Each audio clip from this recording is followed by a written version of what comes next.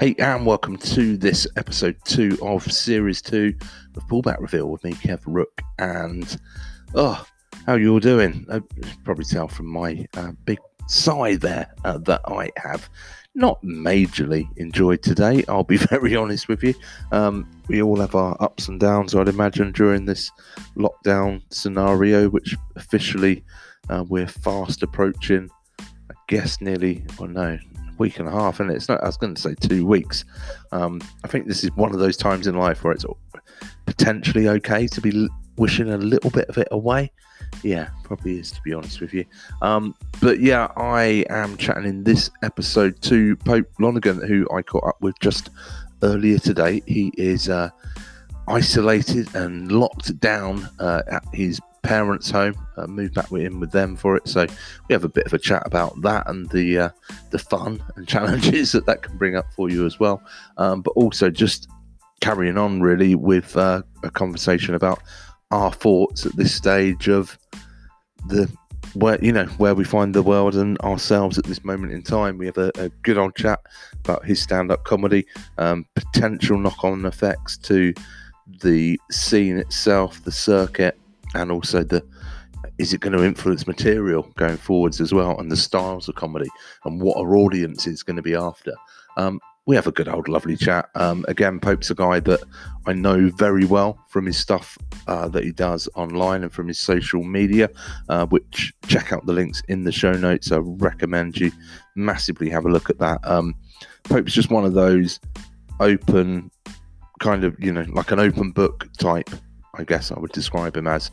All his stand-up is like that as well. It's quite dark in places and raw, but it tends to be, I believe, very honest and from the heart as well.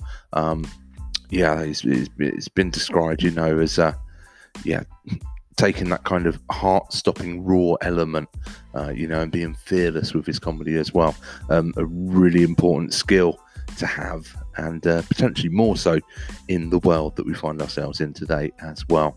So it's a cracking one. This just a nice casual chat from two people that have never met, but you'd have probably thought that we knew each other quite well, which is always nice. So thank you for that, Pope. I'll catch you again at the end of the episode. As I said, check out all of Pope's stuff online, but until then, sit back, relax, put your feet up, and enjoy episode 2 of Series 2 with the superb Pope Lonergan.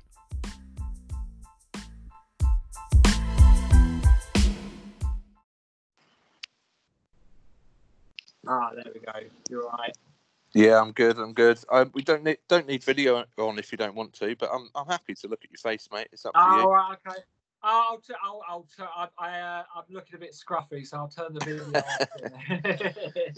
Mate, if you weren't looking scruffy, I'd be worried, to be honest. I think we're all the ones who are making an effort, they're the ones that you think must be a psychopath or something. Yeah, they're on the inside, aren't they? They know more than us. Exactly. If you go for your hour exercise each day, and there's just a lone guy walking the streets in a suit, it's across the road, definitely, man. Yeah, you think, what are you up to? What's your agenda, buddy? Yeah. Can anyone else see this fucker, or is it just me? Yeah. Okay. How are you keeping? How are you coping with lockdown? Oh, I'm all right. You have good days and bad days. You're probably the same yourself, are you, a bit? Yeah, absolutely. Like I have like 20 minutes of very intense existential despair, but then I rally quite quickly. But it's constant fluctuating emotions. I've never heard masturbating called that before, but fair play to you, mate.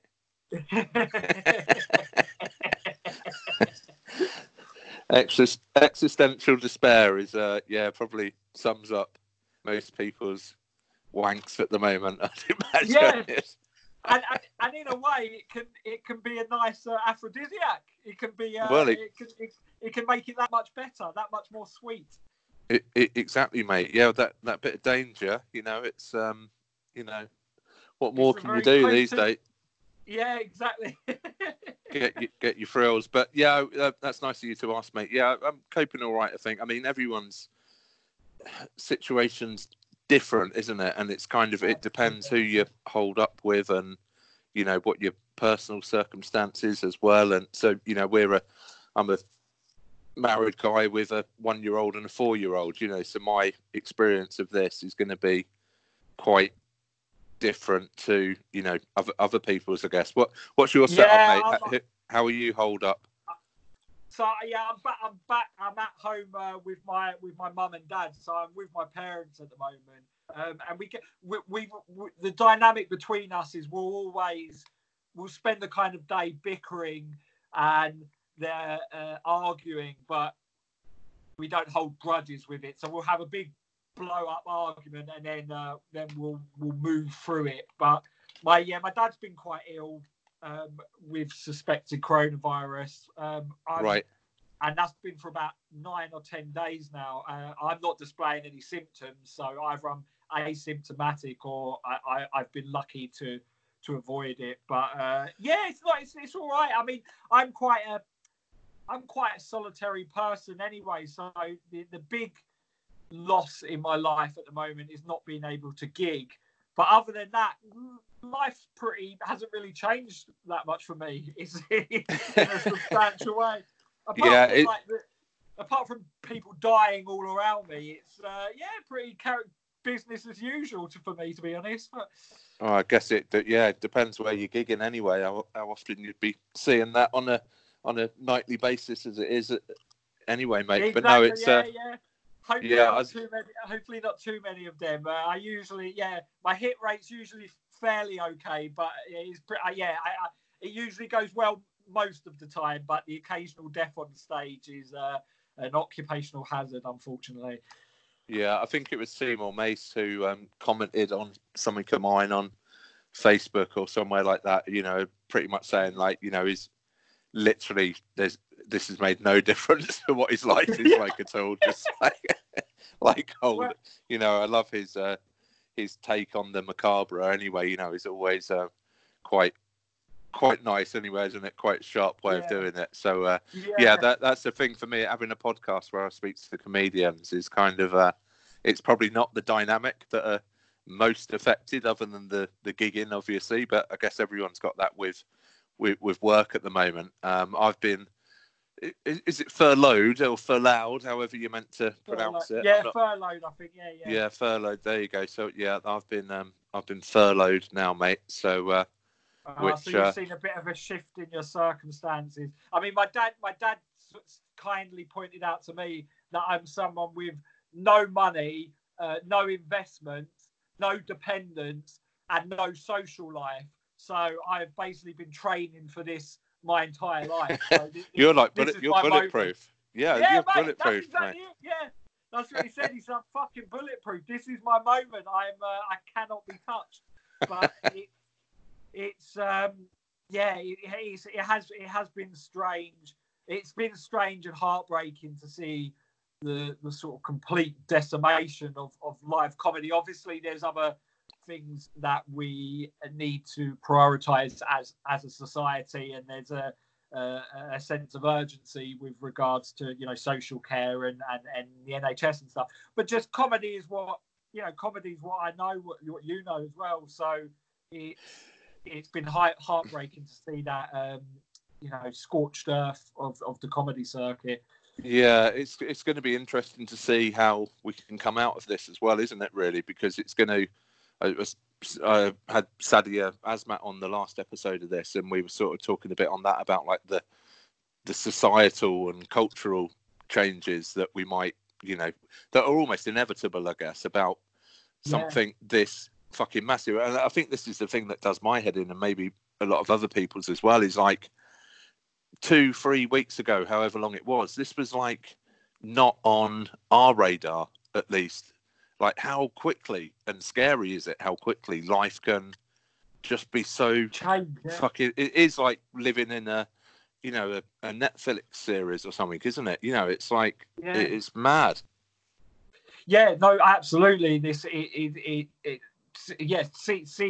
the fabric of society completely change overnight, and like you said, that I think we kind of all did underestimate this every step of the way. And I know my parents certainly did, because I was being quite anally retentive with regards to following the advice that was given to us. But my mum and dad kept saying, "Oh, they would never shut down this, and they never shut down the entire country." And even when it happened in Italy, I was like, "Look, it happened in Italy. They've got probably the same population as us." Yeah. And they were like, "No, it wouldn't happen here. It wouldn't happen here."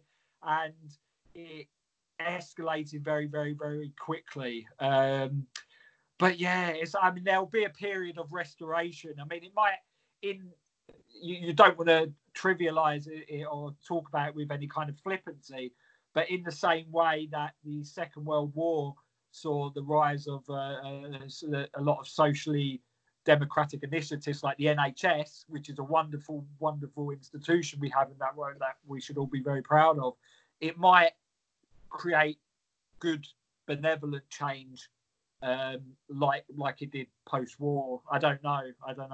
Yeah, and I think my thoughts on that differ from sort of what, whether I'm in a dip of mood about stuff, or sort of, you just have these random moments of positivity, or where you even forget about stuff for a little while randomly, and I mean it.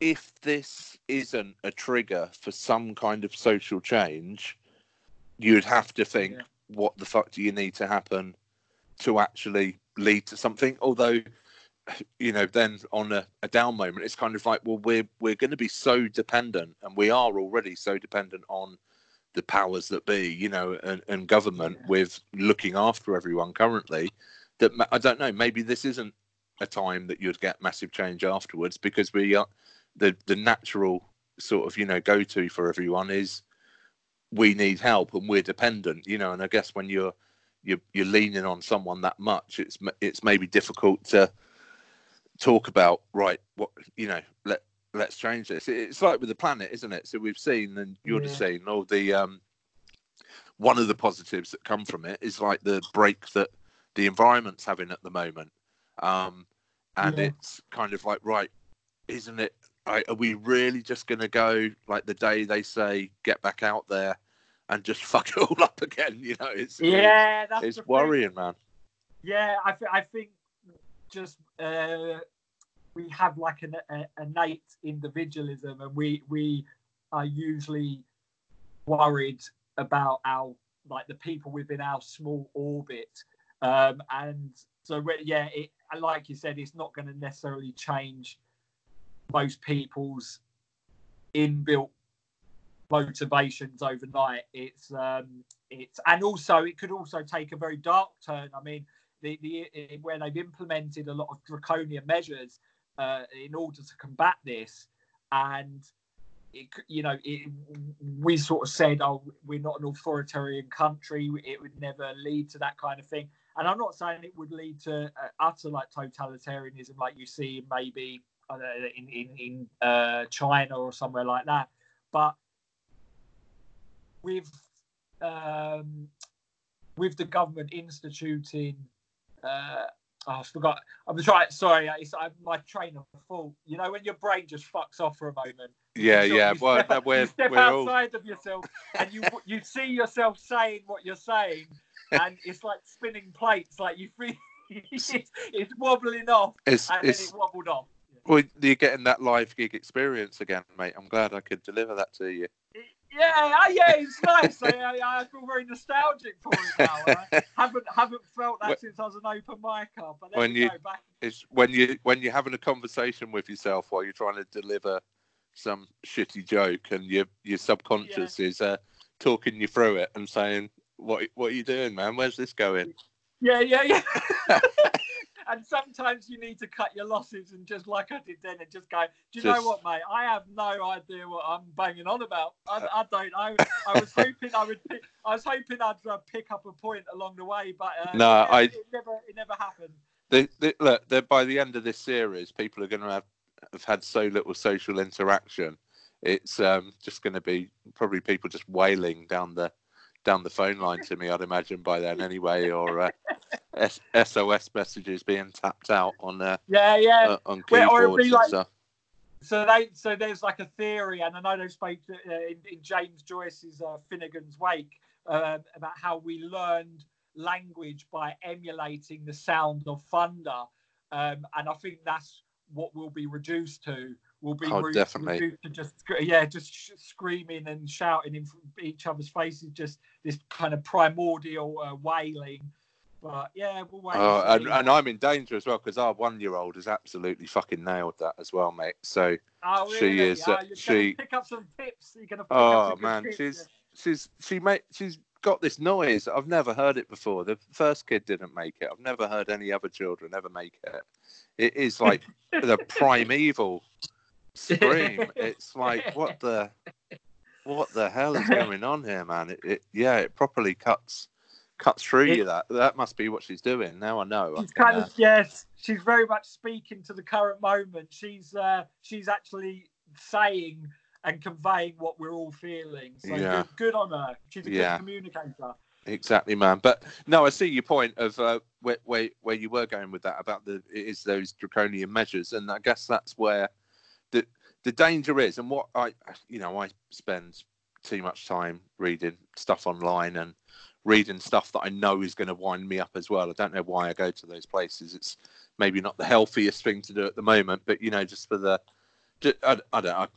Maybe I enjoy it. I don't know. Maybe I like reading something that I know is going to make me angry and hunting out these idiots. But even this scenario is split between left and extreme, isn't it? Basically, whether you call it left and right, and it's this will be you're right. If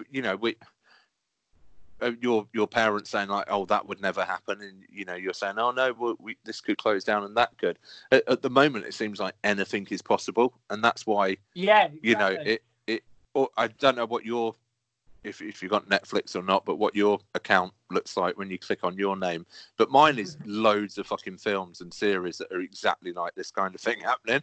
So it's you can't almost underestimate anything, because a month ago, if we'd have said like, oh, no one's going to be at work and the whole country's going to be shut down, you would have, like your parents were saying, you just wouldn't have believed it. So if there's ever a time to get through extreme measures and under the guise of protecting people and looking after them, and then inevitably have minimum 50% of the population backing that and agreeing and saying, like, look at Trump's approval ratings at the moment. They're as high as they've ever been. And he's making a fucking shit. He's making a shit show of it. Yeah, that's.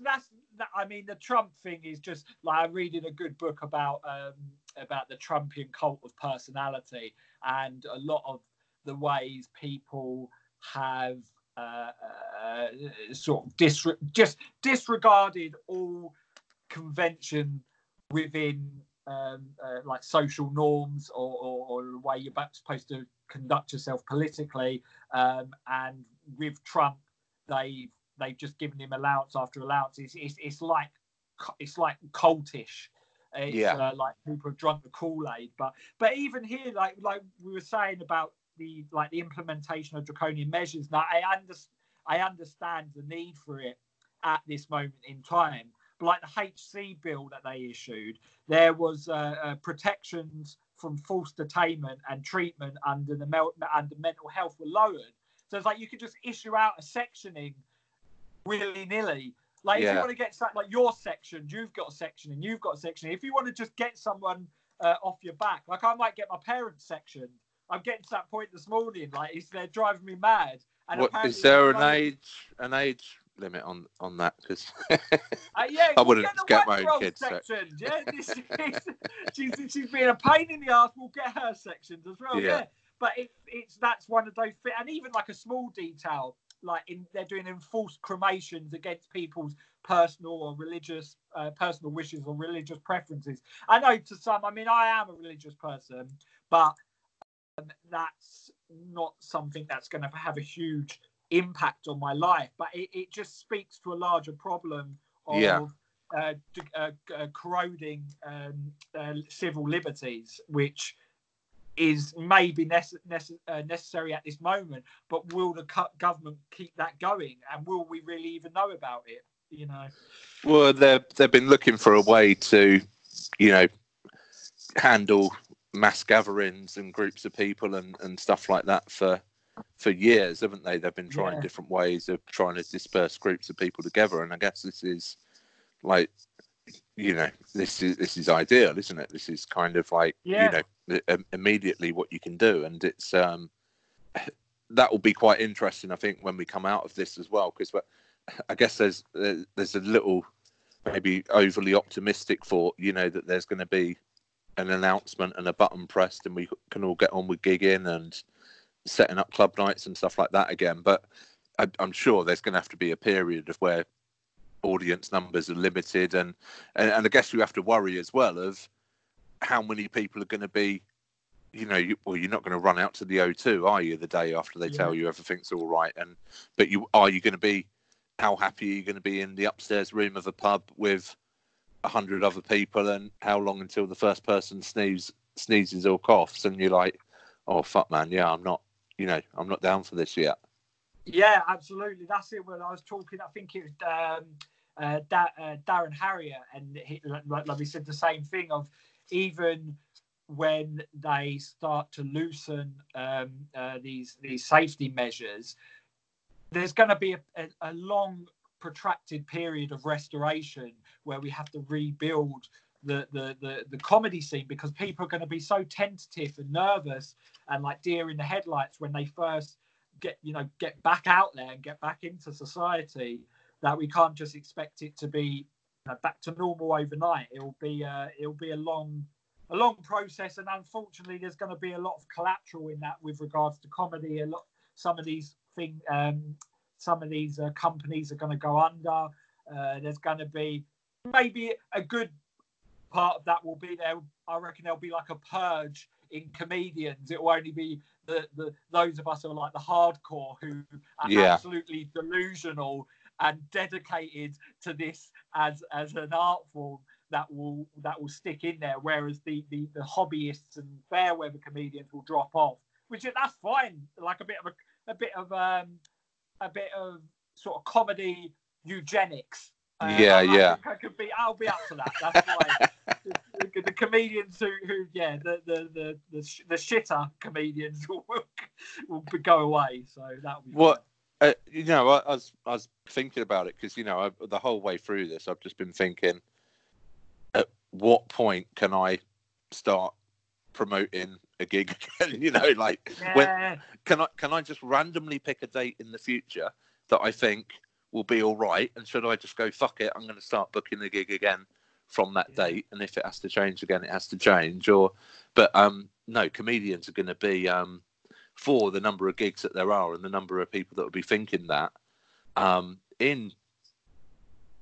you know, potentially there's an amazing period coming up of, you know, for a certain level of comic, I guess, at least, for just being in like ridiculously huge demand. You know, everyone's going to want to come back with a bang, aren't they? So it is like comics are self-employed in the main anyway, and like their own entity and company it is. So yeah, it's like everyone's been put out to pasture for a bit, and then if you can get through it, hopefully, and, you know, come out the other side of it and it not all be collapsed and the whole world gone to shit, then that's the positive for me to look on, you know, is that you're right, we've got that bit of work to do, I'm sure, with audiences and getting people comfortable about venues, but I think the smart guys will work out ways to do that as well, you know, and I think that's going to be a concern for the entertainment and venue industry anyway, isn't it? Of like, how, you know, those pubs are going to be mental, aren't they? The first few days of being able to open their doors again, though, I'm sure. I think as well, there's a real call for comedians to be nowadays be multifaceted and be able to migrate their live comedy on to online platforms. Anyway, I've been lucky. I mean, I've not got a huge following or anything, but I've been lucky that I've managed to monetize some online content. I mean, when I say monetize, it's like dribs and drabs. But it's it's enough to keep me afloat at this moment in time. And that's a necessary skill of comedians at the moment. I mean, you've got people like Kay Kurd who have been amazing in how they've incrementally cultivated an online following and they've amassed more and more followers. And I mean, obviously that's for him, that's like led to Live at the Apollo and of course opportunities in more. It's kind of loops back round, it leads back round to the old media and stuff. But yeah, I mean, for those who sort of mainly older comics who don't really understand the online territory, it might be this might be a good period for them to be able to branch out into other things as well. So in terms of your material and like the shows that you normally do, then you must have thought about this. Is this going to influence how you come back to it at all? Are you sort of having a period of, my mind's gone. I can't think of a word there. But no, I get you mean it's like self-reflection, of like looking at it and going like, right, am I, what is my set at the moment? Because fair play to the guys that just go out there and keep banging out. I think we all know some of these, of the same set they've been doing for 15 years, and this isn't even going to bump them off the road of coming up with any new stuff or anything. But what are you thinking for when you do get to come back?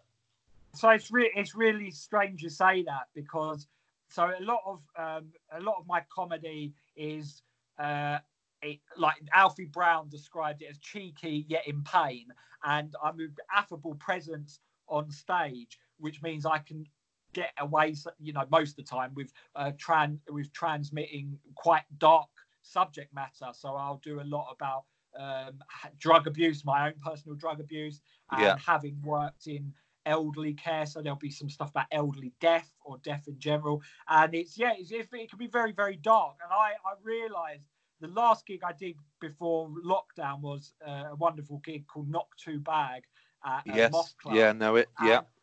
And I realised that. So Ivo Graham came on and did a really brilliant set about what's happening in the world at the moment, and because of what his presence like, it was very light-hearted and soothing and warm, and it was very enjoyable. And I was going to tweak my set slightly to try and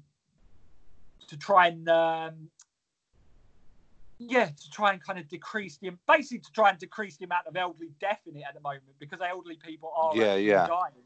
And even though the humour doesn't derive from the fact of their death, it's my response to it. I realised I'm almost mathematically the wrong comedian for this moment, and so the response I got was it was fine, but slightly muted. It took them a little while to warm up, and I think in the end they did warm up. But it's made me. It's sort of forced me to have to do stuff that's a bit more silly and a bit more light-hearted and a bit more of a kind of balm rather than a direct confrontation of dark subject matter. Which it's such a difficult balance, isn't it? Because I've got my obviously personal opinions on different types of stand-up and the different genres that are put formed within it as well.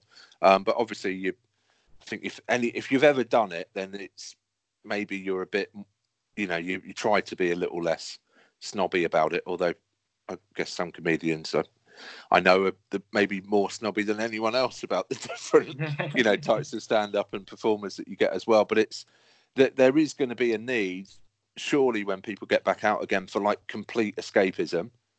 So for those guys that that's their stick is going out there, and there's not really much social commentary.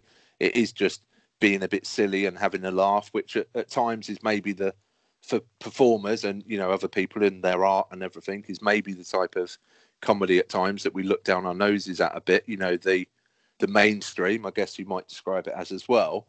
But you can see why, for a lot of people, that's going to be so important, can't you? But at the same time, you can't wait to see what Stuart Lee's going to say about it. You know, so it's there's going to be audiences, I guess, and room within it. But yeah, maybe that bit of escapism is maybe we'll see a bit of a shift and a trend change of where that goes, or maybe this will be a big kick on of, you know, the satirical stuff having a huge comeback as well. Yeah, I know. I think you're absolutely right. I mean, I have a real like deep abiding love of just unadulterated silliness. Just like so. For instance, when I did Glee recently, I was on with the wonderful Spencer Jones. Oh, brilliant! Yeah. And Spencer, I just love Spencer anyway, just on a personal level. But his comedy, it creates that like manic, giddy high with the laughter.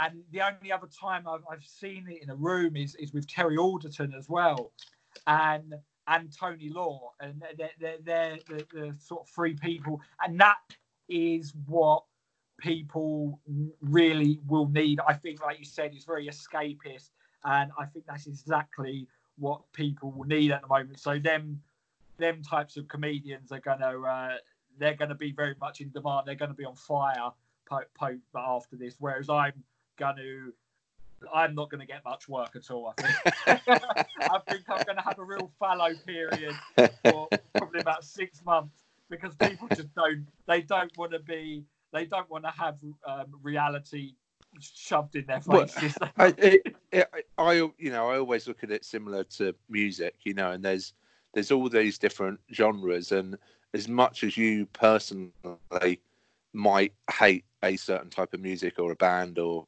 pop star or whatever it might be, while you're sat in your bedroom hating them, they can be 10 miles up the road performing to 60,000 people, you know, who absolutely adore them and worship them. So we're massively influenced, aren't we, by our own, you know, we all think we're on social media seeing what's happening in the world, but the you know, what's really happening is the algorithms are just putting the stuff in front of us that reinforces what we already think and the stuff that we already look at, you know. So yeah, exactly. It's sort of, you know, it doesn't really open, you know, all the racist fucking, you know, Brexit voters and all the nut jobs out there think that they're in the majority and that everyone agrees with them because they follow other people that are like them, don't they? You know, so yeah, you know, it's there is going to be a need for every type, and there's going to be some people that are out there absolutely gagging. I think we forget that from people that are like obviously close to comedy, either performers or promoting or whatever it is. You know, there's audience members out there that aren't seeing all the chats that are going on the forums. They're not seeing all the dark humor that's there already. You know, they're going to be removed from that, and for some people that will be so important to hear people talking about it with a realness as well. You know, it sounds strange to say that there's going to, you know, there's great opportunity to come from this, but there possibly is. You know, we're finding new audiences, and people are going to be stuff like this happening, like with a war, like you mentioned before. People search out, don't they? You go and find absolutely, your groups, your like-minded people, and movements start off the back of that. Yeah, oh, absolutely. That's I think you're exactly right there. And yeah, I mean, it will be a good opportunity to me. It will be really force me to kind of test my comedic skills, to do the kind of comedy I do, where you know, there can be it can be light-hearted and silly and affable, but then also there is like a darkness permeating it, and it'll talk about social issues, and it will be slightly nihilistic in certain moments. To be able to apply that to what's going on in the world and still make it funny is going to be a real test of my abilities. And I guess there's sort of, there'll be that excitement there, but then that trepidation as well of, you know, how long do you think, because you must be like gagging to get back out there, like, mate, as soon as you can. I think any comedian who loves it, we're all desperate. The online realm isn't, it's not like an accurate simulacrum of the live experience. So like what I've been really enjoying online, I've been doing a lot of stuff for Next Up. When I've had to host and talk to other comedians or field questions from the viewership or talk to viewers and stuff, that's been really like fun and enjoyable and effective. But I've done a few online gigs, and with that, it's not the performance element has been extracted from it, and you're basically delivering a monologue or having a conversation with yourself, which I do a lot of the time anyway, to be fair. But you're not getting the you're just, well, for starters, there ain't no fucking laughter. That's always a big and that's usually no comment. I'm not gonna make a sarcastic comment about that. Yeah. You'll be used to that, won't you, mate? Yeah, it's no, but that's you just don't. There's just no way to replicate the energy of the live experience, and so I'm very, very eager. Basically, the moment I get a hint of a real life gig, I'll be up there on stage again. I'll be back out there, but who knows when that will be? We've had to all down tools, and we're just going to have to acclimate to this new reality for the moment, which is depressing, but what can you do? You just gotta go with it.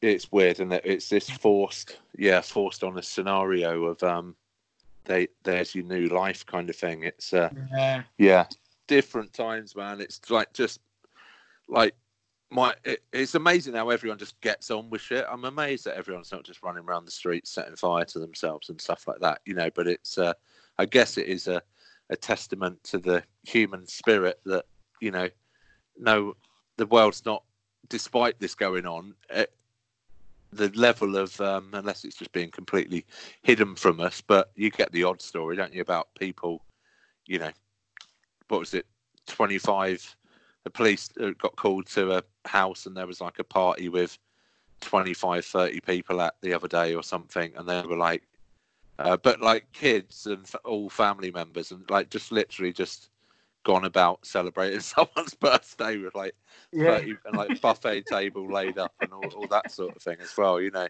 just complete like, fuck this, we're still doing it, which is like completely ridiculous and like irresponsible. But there's nothing there's nothing like the fear of contagion to really enliven a party. So I don't know how you could go about it anyway. But it's weird as well. Like we were saying, if you saw someone walking around in like a business suit, you would worry about what they're up to.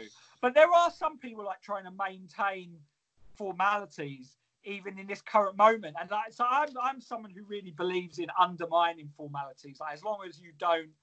As long as you're not rude to anyone or you don't strip anyone of their dignity, I really believe in like dipping below the threshold of correct conduct. And I was on an important conference call recently about I can't really just. It's an important conference call, and everyone was trying to maintain these formalities and talking in the kind of like business speak that usually obfuscates the point that they're trying to make, where they could just go like, this is a big fuck up, isn't it? This is a big old mess we're in at the moment, whereas they just use different type of terminology, etc. And I started eating a big bowl of spaghetti bolognese while on the video conference call. And everyone like got really arsy about it in a big like and got really annoyed at the fact that it was distracting and that like aesthetically it was displeasing to watch a man with like mints in his beard. But I just said, you know what? I'm at fucking home. How dare you try to police my behaviour? And why are we even holding on to these these weird social formalities when life as we know it has been turned upside down. I don't understand the need for it. Yeah, my work had us working from home for a few weeks before they made the decision that they've just made in the last couple of days. And yeah, there were conference calls and these Microsoft Team video calls and stuff like that on the go. Yeah, some people are dressed up for it. It's like there's absolutely no. I was sat there with my baseball cap on and stuff. You know, it's like, you know, come on, let's have some reality about the scenario here. You know, how are we not like acknowledging the elephant in the room? And like when I did a live feed the other day with Matthew Heighton, I pissed in a pint glass under my desk during it. So who gives a shit? I was gonna hold it up to camera and show them as well, but because I was being paid for it, I thought, oh no, I really need the money at the moment. I'm worried that that they will not pay me for my services if I force everyone to look at piss. But yeah, weird times we're in. But like you said, there might genuinely be some positives off the back of it. But we'll wait and see. We'll wait. None of us know what the future holds. No, definitely. I guess it's the how long it goes on for. That's the only thing, isn't it?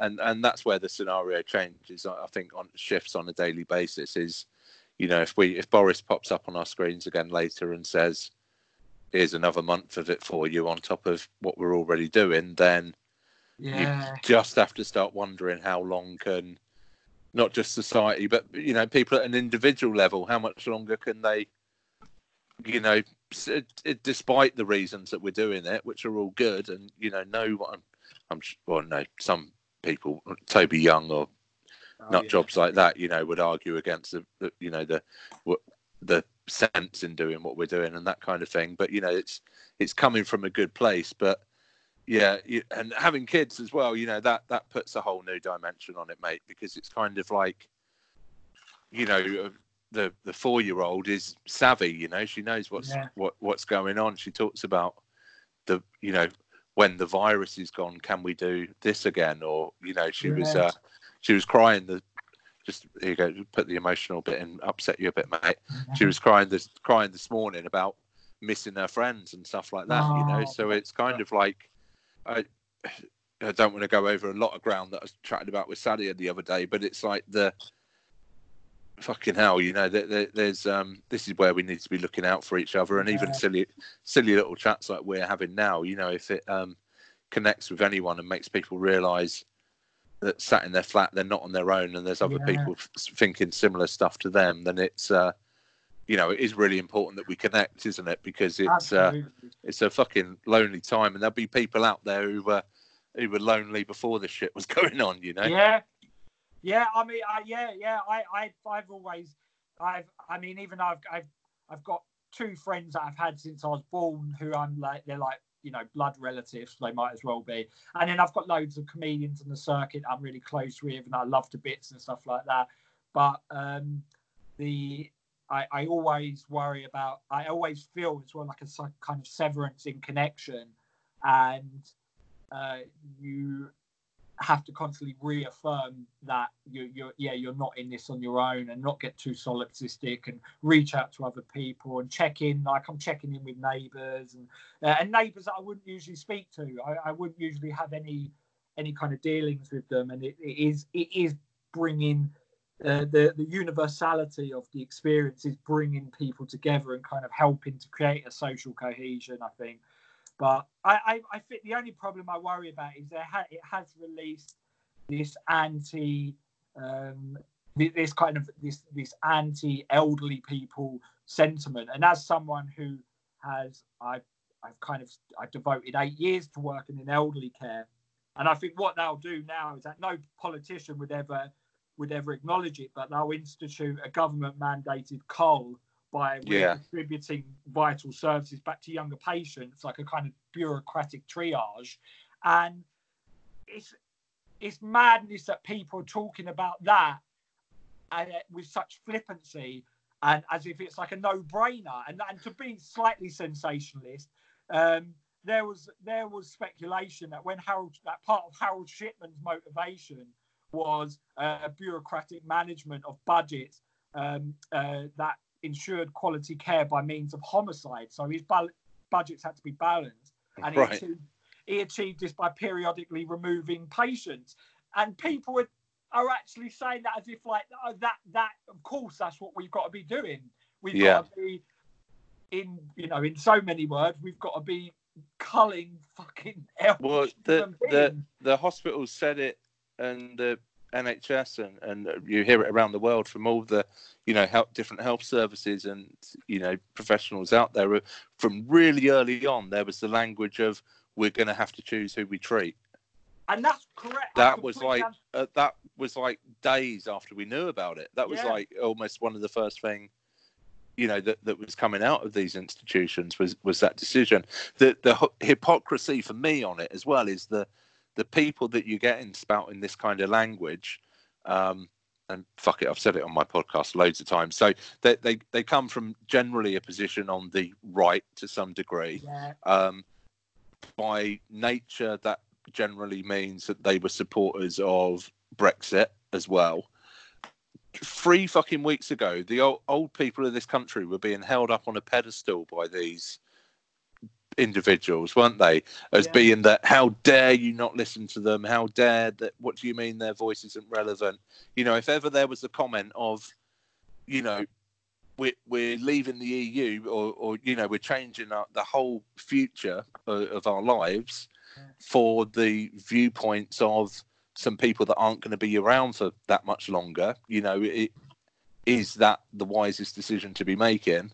They were absolutely up in arms in that. And now they've got an opportunity to say, oh, well, we got out of them what we wanted. Now we can, bin them off now. We've juiced them. We can now throw away the skin. We've got the pulp. We've got the Brexit. Now we can just throw away the somatic cells of the elderly and just completely discard them. And that is that's exactly right. And it's with the NHS's position and the medical position of having to prioritise younger patients, I completely get it, and that is the correct thing to do. But for any doctor to make that call, as they'll tell you themselves, it's fucking heartbreaking. It's heartbreaking that they have to decide to prioritise one human life over another, and it's a necessary evil. But these, like you say, usually right-wing pundits talking about it as if it's nothing, as if it's a no-brainer, and worrying about the preservation of the economy over human life. Like another, I think it was the mayor, I can't remember his name, Andrew Cuomo, is it? The mayor of New York. Yes, it is. He said that we can rebuild the economy, but we can't bring back human lives. And that's what we should be keeping in mind, is that the economy, yes, we might be in, we might have a quite Spartan, ascetic existence for a little while, and some people it'll deeply impact, people who are already below the poverty line. But then we have a duty, a civic duty, to bring them people into the fold, and like what they're doing at the moment, where they're putting up homeless people in hotels and stuff like that. This is the kind of shit we should have been doing anyway. That's that old hypocrisy again, isn't it? You're right, mate. Yeah, and where they talk like the Conservatives always used to have a go at the Labour Party of this idea of having a magic money tree. They've now suddenly found this magic money tree. It does exist. This magic money tree to ensure that that we elevate those in society who are disadvantaged. Now they're finding that money, and thank God. Yeah, it's like that bloody round of applause though the other night, isn't it? Of you piss taking bastards, I get why people wanted to do it. I do, and from most people, it's that's all they can do, isn't it? If it's you or me trying to show some thanks and gratitude for a scenario, then yeah, that is all we can do. But when they're lined up outside number 10 or somewhere like that, and you can't help but feel they were clapping themselves as much as they were clapping anyone else. It's like, fucking hell, yeah. Well, I sent a thing saying, because I used to work in elderly care, I said like 6 months ago I would have been considered like a key worker, and so when at 8 o'clock everyone was clapping and they were applauding the NHS, not one of my neighbours thanked me for my service. So I live next door to absolute cunts. You're like knocking on their door afterwards. Yeah, going, excuse me, like, did you? It's all well and good, but not one pat on the back for me, mate. Not one pat on the back. Fuck you. Live next door to cunts. But no, yeah, as you said, like a lot of us, all we can make is it was a nice gesture, but it shouldn't replace the actual practical steps we need to make in order to ensure that these workers are well compensated. Oh, well, isn't it this feels like this chat's there's been some dark elements to it, so I do apologise to people if you come on for, we were talking about, aren't those comedians that do escapism really great? Anyway, this is all the stuff that's shit at the moment, and we've not provided that at all. But all those great comedians, they've got podcasts as well, so you can check them out as well. I'm sure with our audience is out there somewhere. But when you're reading that at those Nightingale hospitals that they're building, that they're advertising jobs, I don't know if you saw this, to work on like the front desks and stuff there, and they're advertising a higher salary than the nurses will be getting paid that will be working in the units. It's there's not to say that the front desk people are getting paid too much, just to say that there's probably a lot of people in healthcare that, well, there definitely is, that aren't being properly rewarded for the risks that they take, and a hollow fucking round of applause, or people stood outside their front door that if they weren't on lockdown would have been pissed out their head, wasting the time of A&E anyway, isn't quite thanks enough, in my opinion. Yeah, it's as well, because the kind of management structure in the care sector and in hospitals and stuff like that, they know they can rely on the innate passion of their workers, and so they massively take advantage of that. So when I've been volunteering, I'm autoimmune deficient because of my Crohn's disease, but I've been volunteering at care homes who have had they've got skeleton staff because obviously people going off sick, or the management aren't willing to pay for agency staff because the agency staff costs more, and it's because they know that workers will turn up and put themselves at risk and put their own health at risk because they're compassionate people who love caring for the elderly. And I used to do it, like I used to go above and beyond the call of duty, because I couldn't stand the thought of my residents being neglected or not getting adequate care, even though the money was abysmal, was fucking awful. Like, it's just to sort of shine a light on that. When I was in Edinburgh and I was doing my own show, but I was also part of Phil Ellis's show, and I got paid more to dress up as a clown and pretend to suck off a trombone. Then I got paid for the preservation of elderly life. I got paid more to suck off a trombone than I got paid to keep Margaret alive. So that kind of speaks to the awful way these people are treated. Too right, mate. Too right. Look, I'm sorry if I've been a bit too real on this one, but this is the great thing about these chats, that I have with people, is they sort of take their own direction, and we end up where they are. And there's a place for it in a moment. Like sometimes I've seen there's some we have to laugh in situations like this. We have to catheterize experience so we can temporarily drain it of its misery. there is absolutely a place for levity and doing what we do as comedians. But you get some of these comedians who are just, it's I don't know, it's like they seem to be taking like a wry contrarian point of view with regards to what's happening. And again, I think a lot of them probably are right-wing comedians. Yeah. And they seem to just be putting so much the stuff that's usually funny, and it can be quite nasty, brutal humor. And there's definitely a place for that, and I love it. And it can be really great in some situations. But at the moment, it's like they're just pumping poison into the world, and I'm like, just take a fucking break. Just take a fucking break from your personality for the moment, mate. We don't need you to relentlessly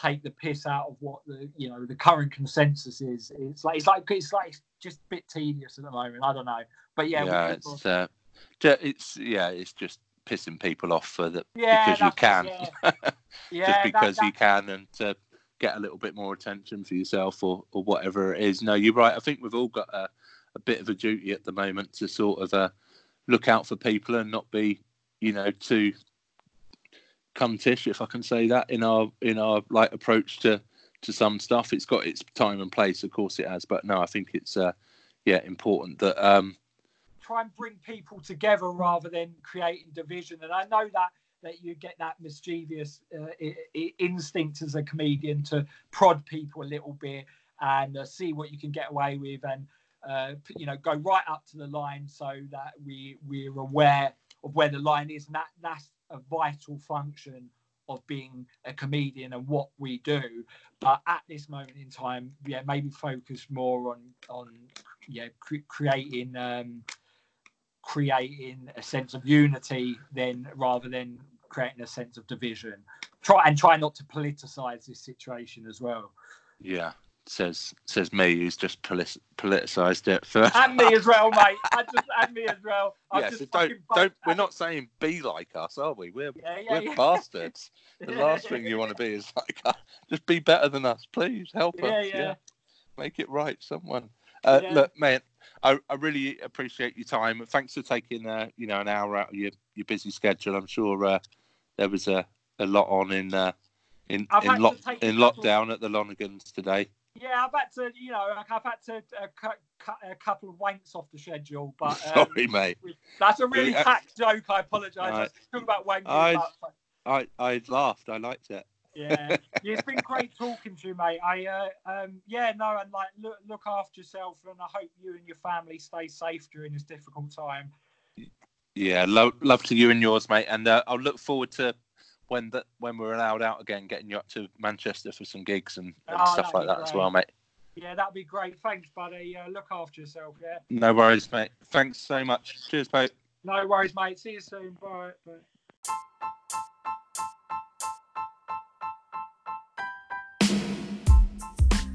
Hey, so thanks very much for listening there, and obviously big thanks to Pope as well. Stay safe, mate, and hope that your dad, who's a bit poorly at the moment, makes a speedy recovery as well, and that you finally get the respect and gratitude from your neighbours that you obviously fully deserve for all the great stuff that you do, mate, going out your own way and putting your own health on the line. Good on you, Pope. We need more people like you, mate. So I hope you enjoyed that, and obviously this is an episode that I'm putting out fairly hot on the heels of the fantastic Sadia Asmat episode. If you haven't listened to that one yet, I do highly recommend you go back and check that out. For again, like Pope, but Sadia, another really relevant voice at this moment in time, and an excellent performer, and loads of great stuff to check out online for her as well. Be good to get some feedback though, guys. A lot of the time with these, we're pissing into the wind, aren't we? I might as well be shouting some of this out. But at least if I shouted it out the window, I guess the neighbours would tell me to shut the hell up, wouldn't they, if they weren't enjoying it? But look, let me know what you think about episodes coming a bit hard and fast at the moment. You might not be able to keep up. I get that we're in lockdown, but not as I know from the family stuff, it's not like feet up time by any stretch of the imagination. But let me know, bit of feedback. Hook up with us online at Pullback Reveal. You'll get us on all the socials for that. Say all of them, Twitter and Facebook are the main ones that we use there.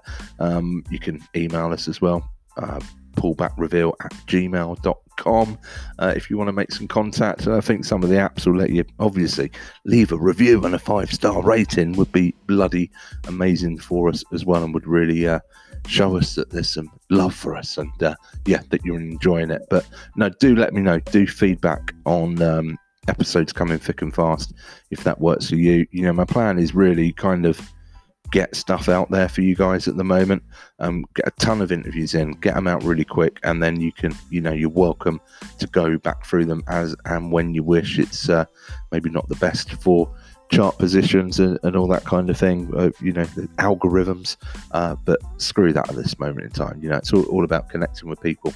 And as I said to Pope, if there's even just a couple of you out there that kind of come at things a little bit from our point of view or from the point of view of our guests, and we're feeling that you're connecting with someone, maybe feeling a bit lonely at this time, then we're doing our job. I'm helping out, and I'm massively proud and chuffed if we manage to achieve that at any point. So thank you once again to Pope Lonergan, to you for downloading this episode as well. If you're listening right to this end bit, fucking hell, you are a trooper. There aren't medals. If there were, I probably wouldn't be able to send you one anyway, would I? But yeah, slap on a metaphorical, is that right? Oh, you know what I mean. Oh God, I'm tired. It's late. Give yourself a pat on the back and a medal or a round of applause. Go out on your doorstep and give yourself a round of bloody applause. Love you lots. Thanks, guys. See you next time.